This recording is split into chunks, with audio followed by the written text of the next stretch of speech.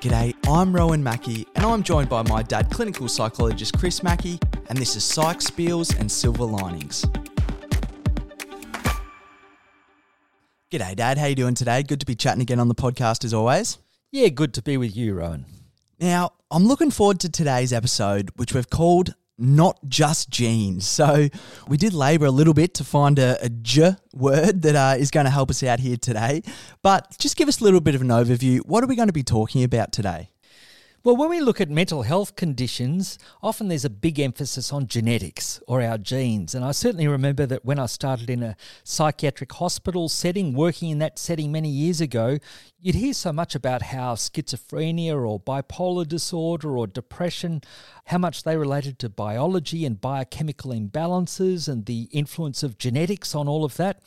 It was as though our genetics was the key driving factor of our mental health or mental illness. But over the years, we've come to understand a lot more about things that influence our mental health and also in our mind-body interaction. It's not just our body through our biology and genes that influences our mind, but there are ways that we can use our mind or how we go about things and our behaviour can actually influence our genes and our gene functioning.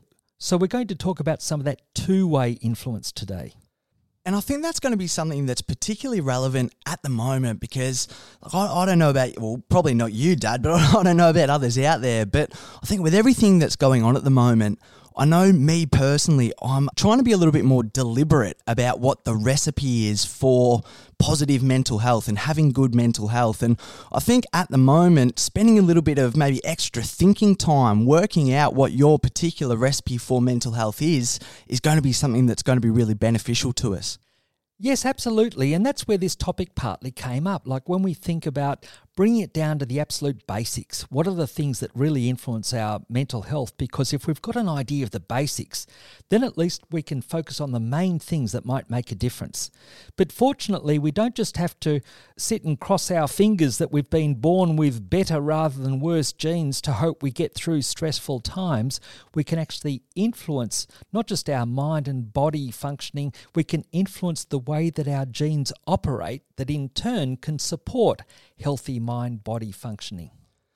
Well, I think today's topic is something that I'm going to find particularly interesting as, look, so I suppose you can attest to this a little bit, Dad, as someone growing up who, I wasn't the best at going to bed on time. And so I suppose my first experience with learning about the topic that we're talking about today is the importance of sleep in terms of our gene expression. And so I suppose today one thing that I'm going to be looking forward to is gaining a little bit more understanding maybe than just beyond go to sleep, Rowan. You need to, get to bed now so you can have a full night's sleep and be right to go tomorrow and all this sort of stuff. So it'll be good to get a bit more of hopefully a deeper understanding as to why you're on my back so much as a kid. Good. Well, hopefully that does come across because we know that routines can be good for you. And if we can adjust our routines or if we need to adjust our routines, if we find a way of doing that then comes into a good regular pattern. But when we talk later on about some of the aspects of our genes and different types of genes, yes, that will make more sense about how routines can be so worthwhile and important to us.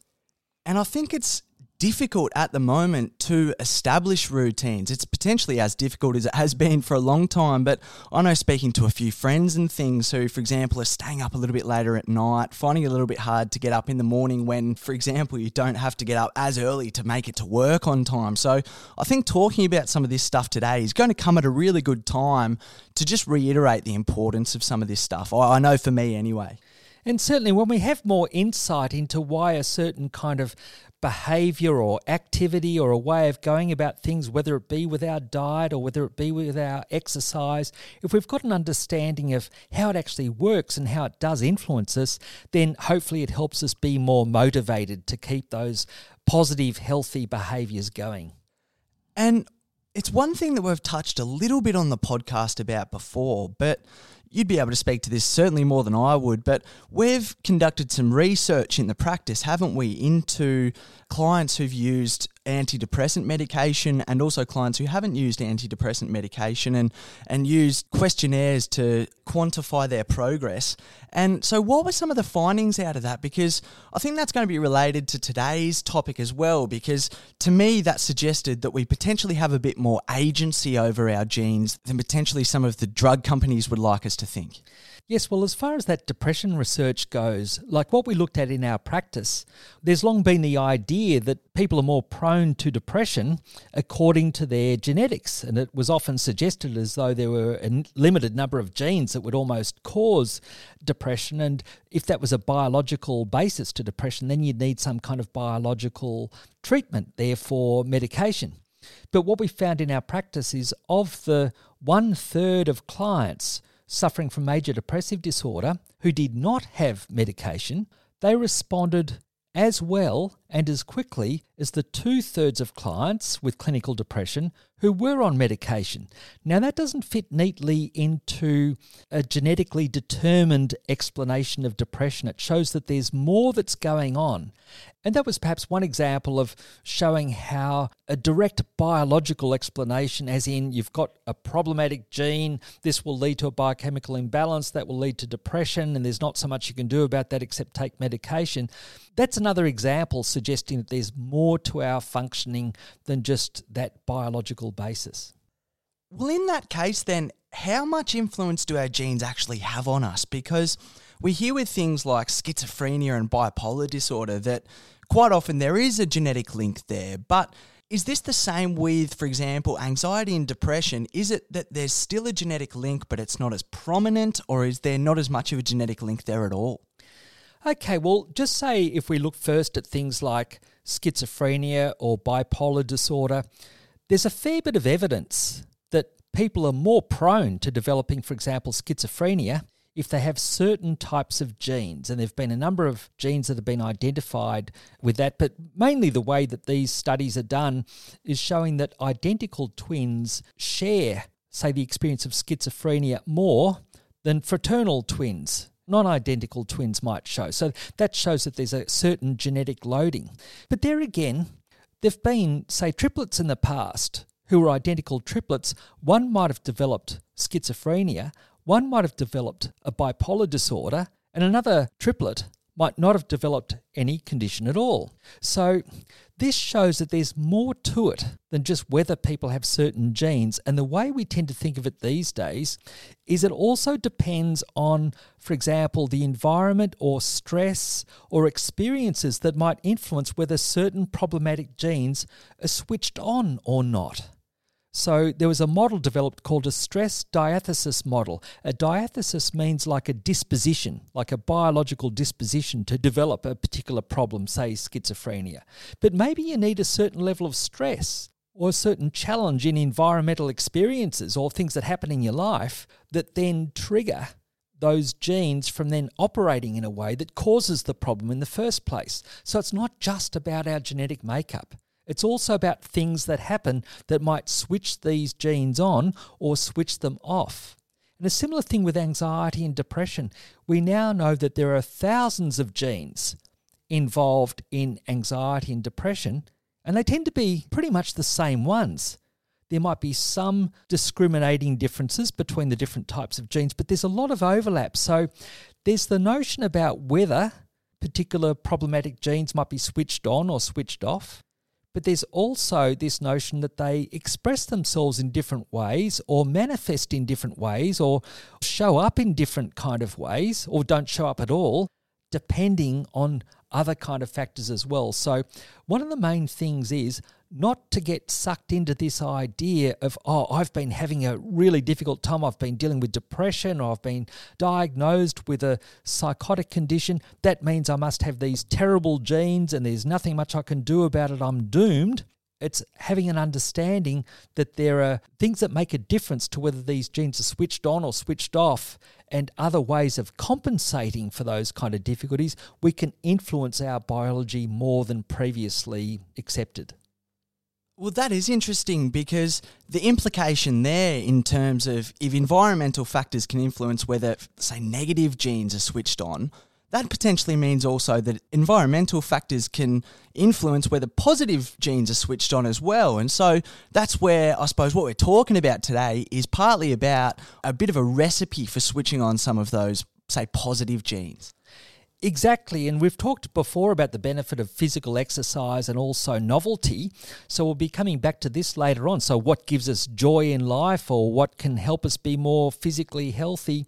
And we now know that through our lives we can create new brain cells and connections between them. That's called neurogenesis or neuroplasticity. We can rewire our brains, we can grow new brain cells, we can help our functioning that way, and that's partly again from the influence of our genes and whether certain genes are switched on or switched off. Well, it seems to me, if we go back a little bit to what we were talking about last week, that the idea of a predisposition that we can't necessarily change a whole lot is potentially related to the medical model that we spoke about in terms of the explanatory styles. So the medical model might suggest that it's only a medical or an external fix that can actually influence someone's genes or expression, whereas maybe what we're trying to look at a little bit seems to be more in line with the rehabilitation model that we talked about, which it seems to me allows for a little bit more optimistic thinking in terms of giving us a little bit more personal agency over whether or not these genes are switched on in a way that's either positive or negative. Yes, so I think the basic thing we're talking about is the interaction between our mind and body. And it used to strike me as a little bit strange that if it was thought from a medical model that our biology is very important, then that means that our biology will strongly influence our mind, which kind of makes sense that that could happen. But if it happens that way, then why not the other way as well? If it's a system and our biology and our body can influence our mind, then why can't our mind influence our body? And similarly, like in psychology, we'd often focus on people's mind or psychological functioning rather than the social system that they're in. But surely also a social system will influence our mind, but also how we think might influence the people around us. Like, in other words, these systems are linked. Mind, body, our social world, our environment, all of these systems are linked. And if we can change something in one part of the system, our biology, our mind, our social connections, our experiences, then why couldn't it change all these other things? It seemed to only make sense that these systems would influence themselves in two-way, three-way, four-way interactions. Well, one thing that I've found quite interesting recently that I've come across in terms of looking at, say, people like Bill Gates or Elon Musk, Mark Zuckerberg, super duper into work types and, quote unquote successful, if I suppose you were to look at kind of financial gain as kind of one parameter for success. But at the same time, one thing that's interested me about a lot of, I suppose, the literature about the way that these people conduct themselves is that although some of the outcomes that they're talking about are astronomical in terms of, billion-dollar deals, Elon Musk, for example, is literally trying to fly people into space. But so much of, I suppose, what's out there in terms of how he conducts himself is about almost like the micro habits that he puts in place, or the tiny little habits throughout the day, or the way that he conducts himself on almost like more of a micro level, rather than looking at someone like that and going, what's the attitude that he has that everyone else doesn't have? It's not necessarily about that, it seems to me. To me, it seems so much more about, I suppose, the infrastructure that they put in around their life that allows them to be able to achieve so much and fulfill so much. And it seems to me from what you've been describing a little bit there that whether it's deliberate or inadvertent, some of those habits that they're putting into practice are in order to get the most out of their biological predisposition. Yes, well, I suppose we could look at that in a certain way as thinking of ourselves as being partly or even in some ways largely programmed. But what are we programmed by? Are we programmed by our genetics that we're born with that we maybe can't influence in any particular way? Is it just the luck of the draw, what we're born with? We're programmed that way, whether we develop a mental illness or not, or whether we function well or not, or whether we're very intelligent or not, or whether we have certain struggles or not? Or is it partly also that we can program ourselves to some extent by our habits, by our ways of going about things, by our ways of looking at things? And we do know that if we do something in a very consistent kind of way, it is going to lead to quite ingrained habits. So maybe part of the question is, how do we also look to influence those programs? How do we look to program ourselves to a degree? Because maybe there's some things about how we go about programming ourselves or establishing certain kind of habits that will predictably lead to better well-being down the track. And so what role do genes actually play in our mental health now? If we look at it in terms of, if we can almost tip the balance the other way now, in terms of we've spoken about almost underemphasizing the role of genes, but if we're able to distill down the role that they do play, what actually is that?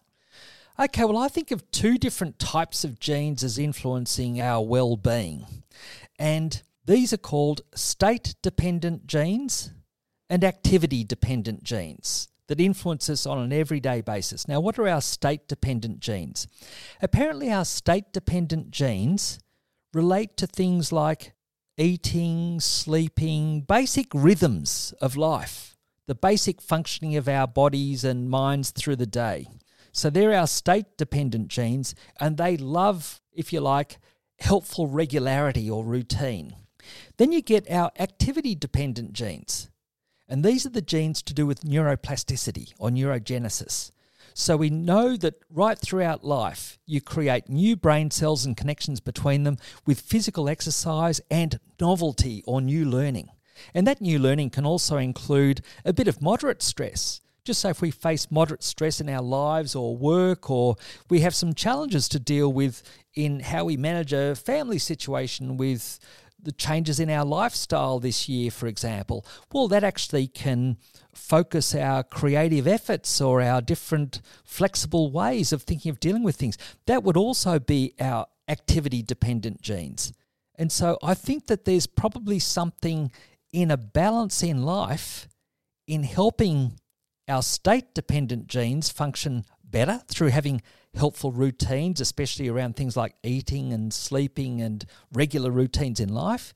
But also, how do we engage our activity-dependent genes? How can we promote that joy and interest in life and engagement and making life worthwhile using physical exercise as part of a mainstay for our health?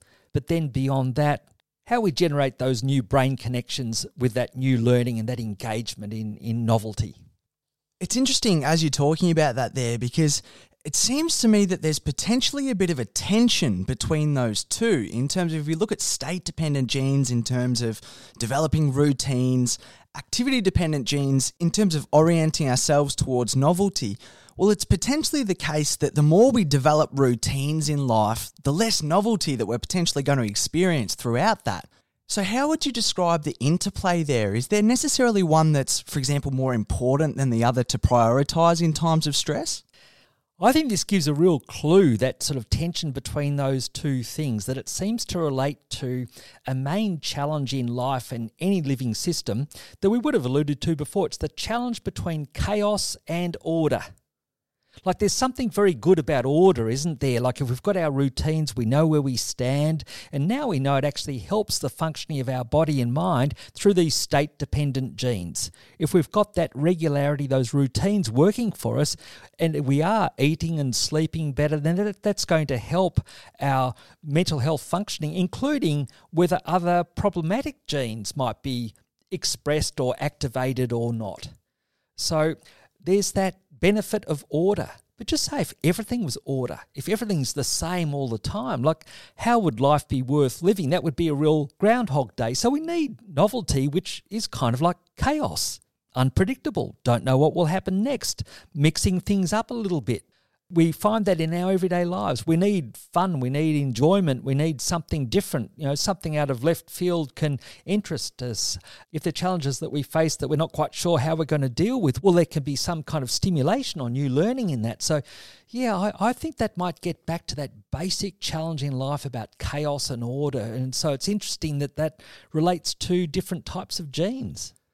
Absolutely, and I've actually never sort of heard it in terms of being explained like that, but as you say, like we've spoken a little bit about it on the podcast before, but it seems to me that optimal functioning, or that area of optimal functioning, is when you can straddle the line of chaos and order in that way. And I wonder if in that way it is a bit of an example there of what you were talking about earlier in terms of how the mind-body connection can almost work two ways with each other. In terms of when we're going too far in one way with either of those two concepts, which is quite a cognitive thing, it's almost a rational thing, it's probably a genetic makeup which is going to give us a little bit of a guide as to when that's not as optimal for us, or when we're not necessarily straddling that line in a way that's improving our functioning as much as it normally would.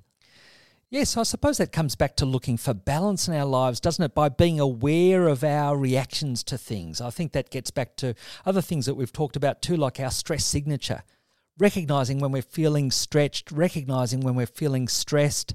And I suppose that when we are feeling more stressed, then that encourages going back to a little bit more order, falling back on maybe helpful routines or what we know is tried and true.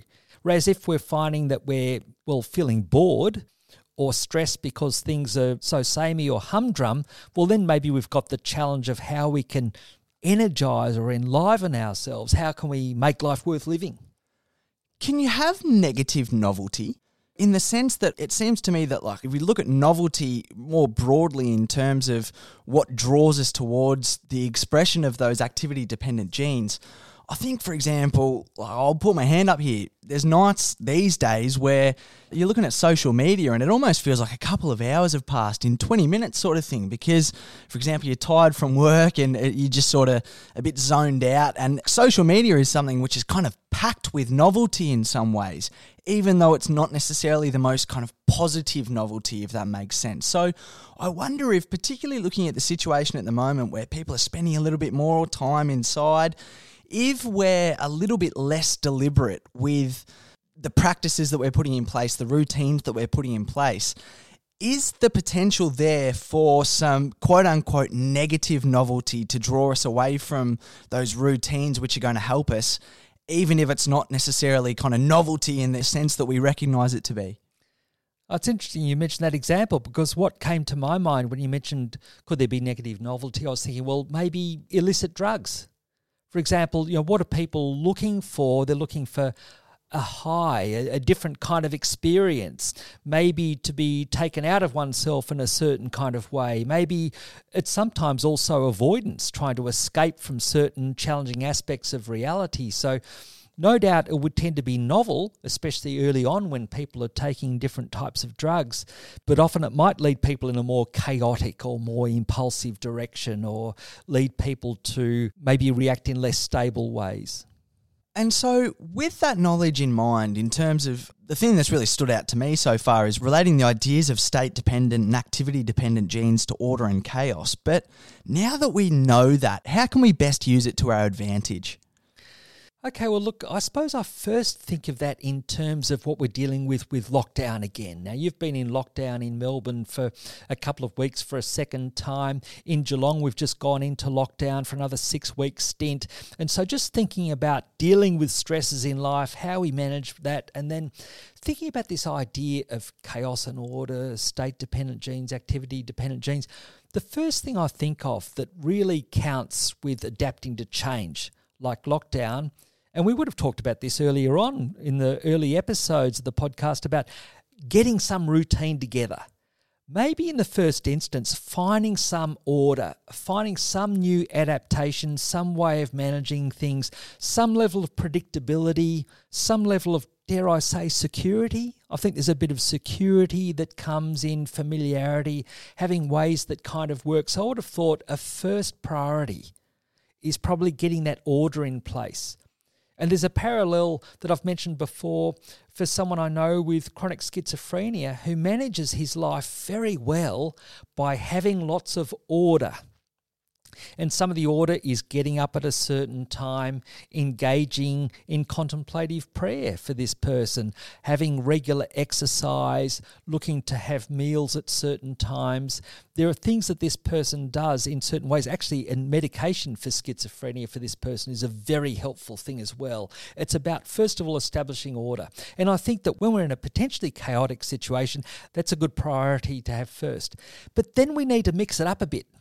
I think if the first priority in a chaotic situation is getting more order, then how do we have more interest coming into our lives? And that's where, say, thinking of the first time with lockdown, the way that people got into extra kinds of baking or trying to look up different kinds of entertainment. It might have been a different Netflix series, or it might have been that people engaged in certain different types of exercise where they could catch up with others, maybe in pairs doing something new or different as well. But it's establishing something different with our routines, but also something engaging, something that makes us interested. It might be new learning. Some people might have taken up a new instrument, which would have been a good time to do that. For other people, it would be reading, having more time for reading, which is going to have a level of novelty or new ways of looking at things built into it. So, yeah, I tend to think of, if we relate it to lockdown, first of all, maybe establishing the patterns that tend to work for us, but also look at what moves us, what interests us, what gets our attention and helps us engage in flow, time passing where we're absorbed in what we're doing. Well, I think at the moment in particular, it is important to stress that idea of order, because I think there is so much kind of inbuilt novelty into the way kind of society is at the moment. Like, I remember having the conversation with friends a couple of times this week that at no point in my life, certainly, there's almost been this kind of historical perspective to the present sort of thing. And even sort of watching the news and even sort of seeing the absolutely horrible situation that's going on over there in Lebanon. And obviously our thoughts go out to everyone affected by that. And even sort of seeing things like that on the news, it's stuff that I never thought I would see and never thought that I would sort of come across in life. And that's where I almost look at things in terms of there's so much potentially drawing us away from developing healthy routines at the moment. And it's potentially even more than just, a little bit easier to sleep in the morning because you don't necessarily have to commute to work as far. Well, actually, if you look at things like that idea of there's so much inbuilt novelty into just the way that everything's going at the moment, it's potentially a little bit harder to sort of straddle that line. And that's where I think being really deliberate about the routines that we do set up, thinking what are my routines that are more positive and what are the things that are going to be taking away from finding a more healthier balance for myself. Because as I sort of said at the start, but from what you've said today, it's becoming a little bit more clear to me even that the more deliberate we can be about this sort of stuff and the more kind of reflective we can be about how we're feeling about certain things and recognize what side of either order or chaos we're sitting on at the moment and how that makes us feel, that with all the extra stresses and everything that's going on at the moment, there's almost going to be an added benefit to that over and above what it would have been otherwise. Yes, and as you described that, it does make me think of how there is so much novelty and challenge to adapt at the moment that if we are getting by in any particular way that's somewhat manageable and kind of okay, well, we're doing pretty well because we're showing a lot of flexibility and adaptation for that to happen. So there's a degree of novelty built in, isn't there, in managing any which way.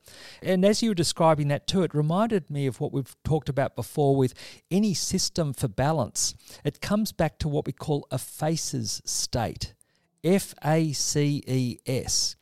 F is flexible, A is adaptive, C is coherent, E is energized, and S is stable.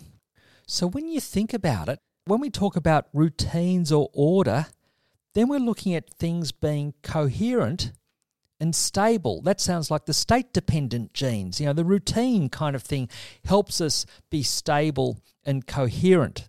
But then if we look at the other ones, like say adaptive and energized, then it seems to me that's more the activity-dependent genes. Whereas if we look at flexible, maybe that's combining the two.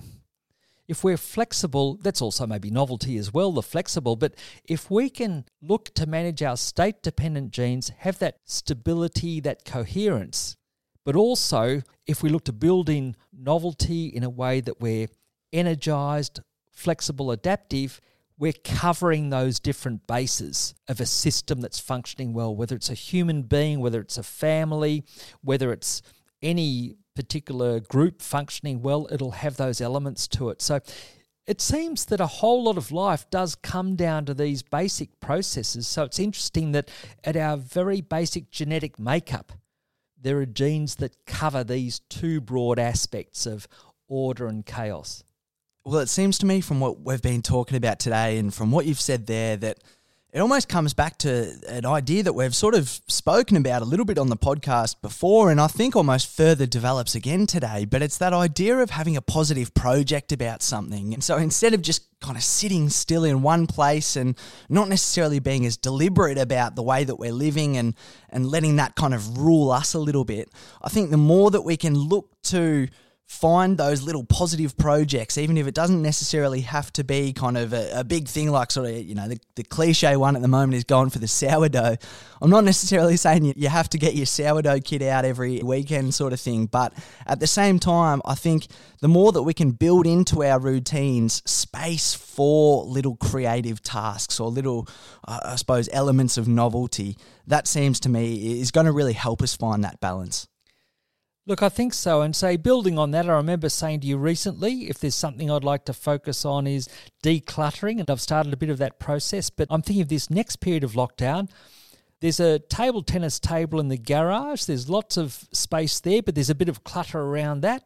By decluttering that kind of area, hopefully that's a good project to work on, but also there's that initiative or encouragement to get back to playing table tennis, something that you and I used to do quite a number of years ago, but haven't been doing much of for a long time, partly because it's got a bit of clutter around it. Yeah, I don't know if you want to be doing that. That's a brave move to be getting the table tennis table back out. We'll have to see how that one goes. But thanks for chatting with me about all this today, Dad. It's been good because, as we spoke about a little bit at the start, I think people recognise the importance of building a routine, but at the same time, it can seem almost so mundane at the moment without that idea of novelty to look towards a routine that's going to be the same day after day and not necessarily stimulate us. I think the more that we can recognise the activity-dependent gene side of things, for lack of a better term, and put in some practices which are going to stimulate both types of our genes, then I think we're going to be a lot stronger for it. Yes, it's working out our own formula for those things, and maybe a bit of experimenting is part of what helps us do that. And as always, we'll put all of the resources for today's episode up on the podcast page at chrismackey.com.au. And also, Dad, that's 19 episodes now. So for 20 episodes next week, we're probably going to have a bit of a recap just over everything that we've spoken about in the podcast. And I know even just through letting things sit after having a bit of a chat about them at the time, that going back thinking about them even a couple of days down the line, it almost gives you a new angle of thinking about the podcast topics. So there's a few topics that I'm looking forward to expanding on a little bit further next week. Yes, Rowan, and I look forward to that. And I'd have to say, in what has been a very difficult year, then I'd have to say that doing this podcast with you has been about my favourite novelty for this year. Yeah, likewise. So look forward to many more, but yeah, 20 next week. So yeah, well done, Dad. We got there. We'll do a high five then. See you then.